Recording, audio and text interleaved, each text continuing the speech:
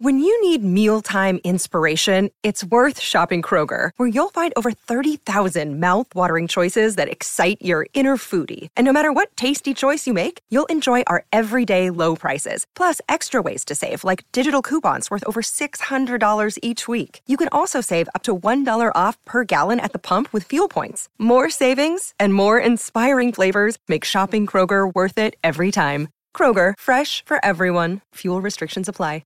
For Panther fans who want to keep pounding. For the ones who want an inside look at the vault. This is Views from Mid Street. Now, here's your hosts, Lonzo Wrightsell and Rob Brown. All right, ladies and gentlemen, welcome to the midweek edition of the Views from Mint Street podcast, your home for all the Carolina Panther talk that you can stand, which, judging by some message boards right now, is not all that much. But hey, man, we love our NFL. We love our NFL squad. We love the Cats. We are going to keep going thick and thin, baby. My name is Rob Brown, host of The Rob Brown Show in Greenville, South Carolina.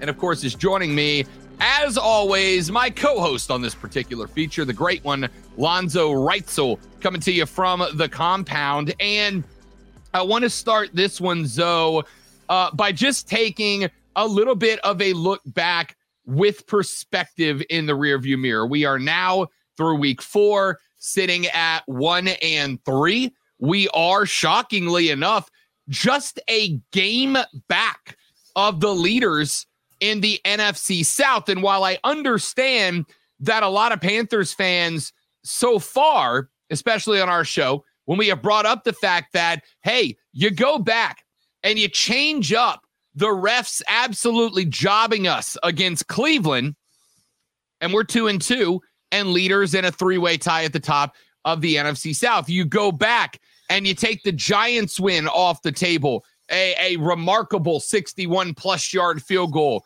We are 2-2. If you take the refs jobbing us and New York getting a miracle finish, we would be 3-1. We are that close to being at the top of the NFC South because Tampa Bay is not as good as we thought they were going to be. The Atlanta Falcons, let's be real, are shockingly good from what we thought they were going to be, but they are still the Atlanta Falcons. They're going to find the roadblock at some point, and the New Orleans Saints are garbage right now. The good news for us is that the division is not as good as we thought it was going to be. So the door remains technically open, which means that, technically speaking, if we can figure out what the hell's going wrong, we could still walk through it, because even at 1-3, we are not out of the picture at this point. I'm looking, Zoe, because you got upset with my negativity back on Monday. I am looking for the positive, and this is the one I found. Hey, I am so glad this is where you went, because if you look at social media, you look everywhere, everyone is, well, not everyone, but the loudest voices are fire this person, get rid of this person. I wish this person was still there. I wish they bring this person back. They keep pounding is a mantra. It doesn't mean keep pounding on, the people that you want gone. Keep pounding on your chest saying, listen to me, I know what I'm doing. Keep pounding means you keep moving on. And you're right, one game out. That's it, just one game out. We're only 4 games in. We're a fourth of the way through the season. There's still plenty of games to play. And a couple things went a different way. You're right, we would be in first place. Not right now, but I mean, come on, lighten up, people. It's not like we're almost done with the season and this is happening. I mean, it's not like you can't see bright lights where you're looking. You can't see. So those people who want everybody gone, are they looking at Frankie Louvu and how he's playing? Are they looking at how the offensive line is starting to gel some? Are they looking at the positivity of the defense for almost every game except for like the second half of this last game because they were just tired? You get tired when you're out there for, almost the entire game. Yeah, the offense needs work, but it's not the end of the world. It's going to be all right. All right. Now that I've got all that gross positivity out of the way, let's get to the reality of the situation. Did you say gross? Did you say gross? So positivity, all that is gross gross positivity out of the way. You need to reach inside and find your inner new day. The power of positivity, man. I would love some. I would love to have some of what you're having, but I am a realist. I face reality. And the reality right now is UGLY. We ain't got no alibi. It's ugly. Yeah, it's ugly. Let's look back very briefly at this Arizona game with a little bit of perspective between us and it. Let's start, for the sake of Lonzo's sanity, dealing with me with the positives, because there are a few. The defense is exceptional. Frankie Louvu is stepping up and becoming a star. In fact, I was watching Philly's last game, and I was watching Hassan Reddick, because Hassan Reddick is well on his way to a campaign for Defensive Player of the Year. The guy's lights out. And I'm like, what if we found a way to keep that guy? But Frankie Louvu is stepping in and filling that role and giving us a little bit of life. Brian Burns is doing Brian Burns things right now. Brown, a guy that I absolutely dumped on at the beginning of the season, has been very good. The defensive backs have been very, very good. The defense is the bright spot, and I will add to that, because you mentioned the offensive line. How about Icky? Icky's average PFF weekly grade in weeks 1 and 2 was grading out to a 45.3. Now remember, PFF grades are not the only thing that I go by when I'm analyzing this stuff, but they are a piece of the puzzle. They are a piece of information that I do utilize. Weeks 1 and 2, 45.3 weekly grade for Ike Ekwonu. Weeks 3 and 4, his average grade the last 2 weeks has risen almost 20 full points, up to 64.2 per week. He is getting significantly better. As he has gotten significantly better, the offensive line has gotten better.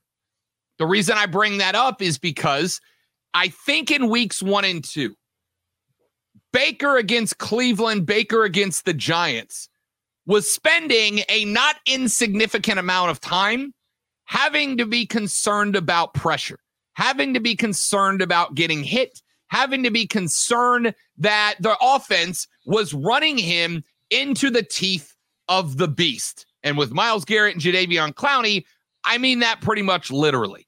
Since then, the offensive line grades have gone up dramatically.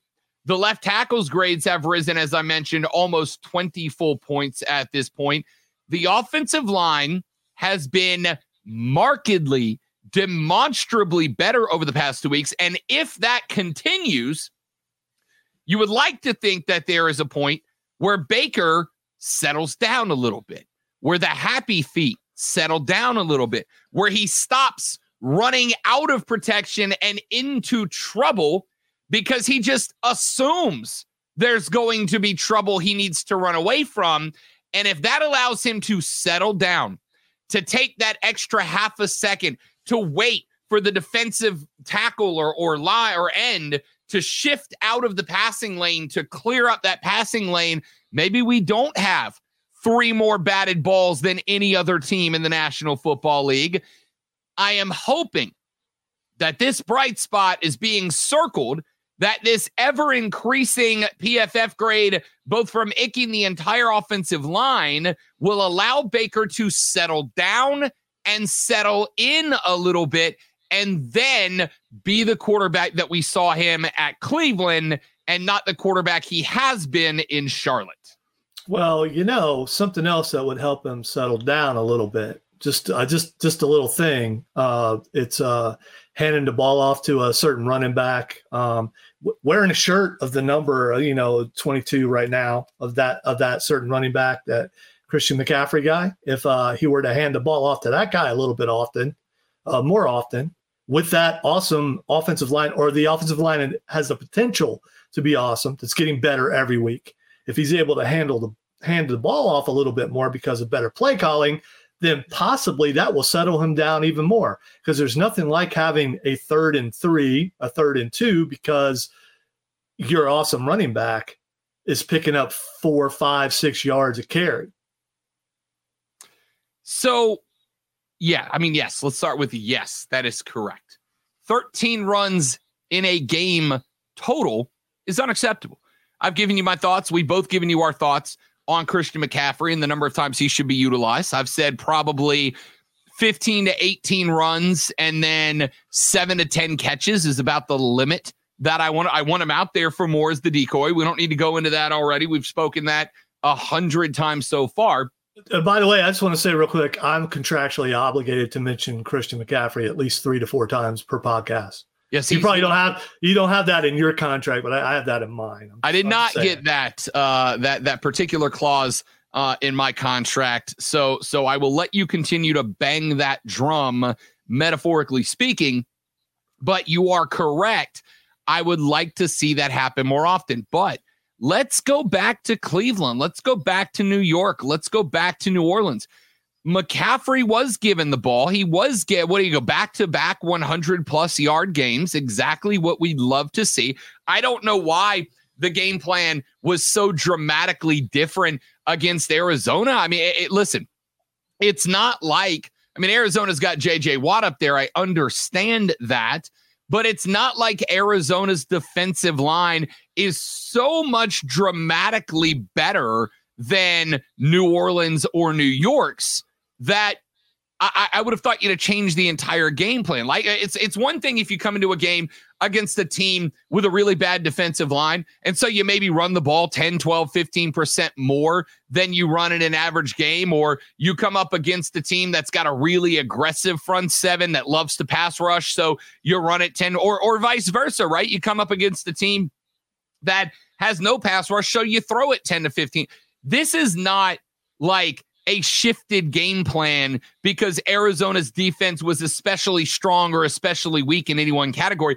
This was throwing the playbook out of the window and writing a whole new one. And while I am with you in putting that on Ben McAdoo, and I'm fine with that, right? Like Ben McAdoo is here because he had some level of success as a coordinator in New York before he had an absolute abysmal showing as a head coach. That is part of it.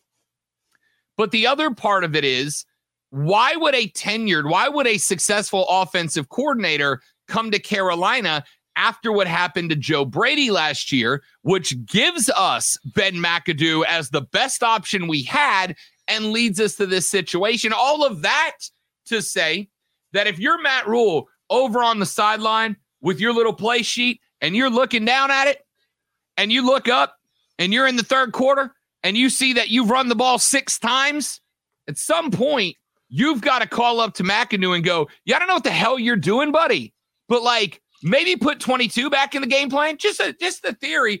And that's not to say, I go back to the first series of that last game, right? You got 3rd and 1 to go.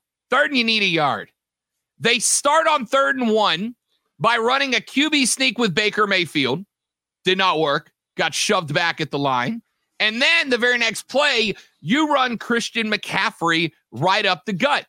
Explain to me why that was your decision to go with 2 of the more undersized players in the league in McCaffrey and Mayfield when you've got Dante Foreman, a guy that you're paying good money to be the 3rd down back and get that hard 1.5, 2 yard situation. Why is he still standing on the sideline getting 1 touch in a game? It's just the decision making, Lonzo, whether it's from McAdoo or Rule or anybody else, is incomprehensible in certain situations, and that's the biggest problem to me. Oh, I completely agree, and it's very frustrating. So I get the frustration of all the Panther fans out there online venting, remembering how things used to be. I get all that. When you see something like that, 3rd and 1s are not a gimme. Teams get 3rd and 1s all the time, and they don't get it. But at least they put the right personnel in to have a shot at it. And in this case, it wasn't. I don't have a problem with McCaffrey running it on third down, but not on fourth. And why not throw a fullback in there? Just saying.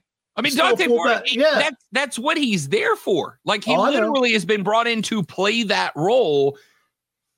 And you're running McCaffrey, a guy that has injury concerns, right into the butt of the center, right into the teeth of their defensive line, when you got a bowling ball standing on the sideline that you brought in for exactly that purpose. Explain it to me. Well, I think they were afraid if they brought him in that the defense would know what they were going to do. Well, they kind of did anyway. Yeah, that's it. Listen, I understand. I get even the cliche of if you can't get 1 yard, you don't deserve to win, right? I get that cliche. That's an old football cliche for a reason. But if you tell me I need 1 yard to win, Christian McCaffrey's not getting the ball off center. You know what I mean? Like, that's just the wrong call. And it's obvious to me. And I think to everybody else that's the wrong call. Everybody except for Ben McAdoo.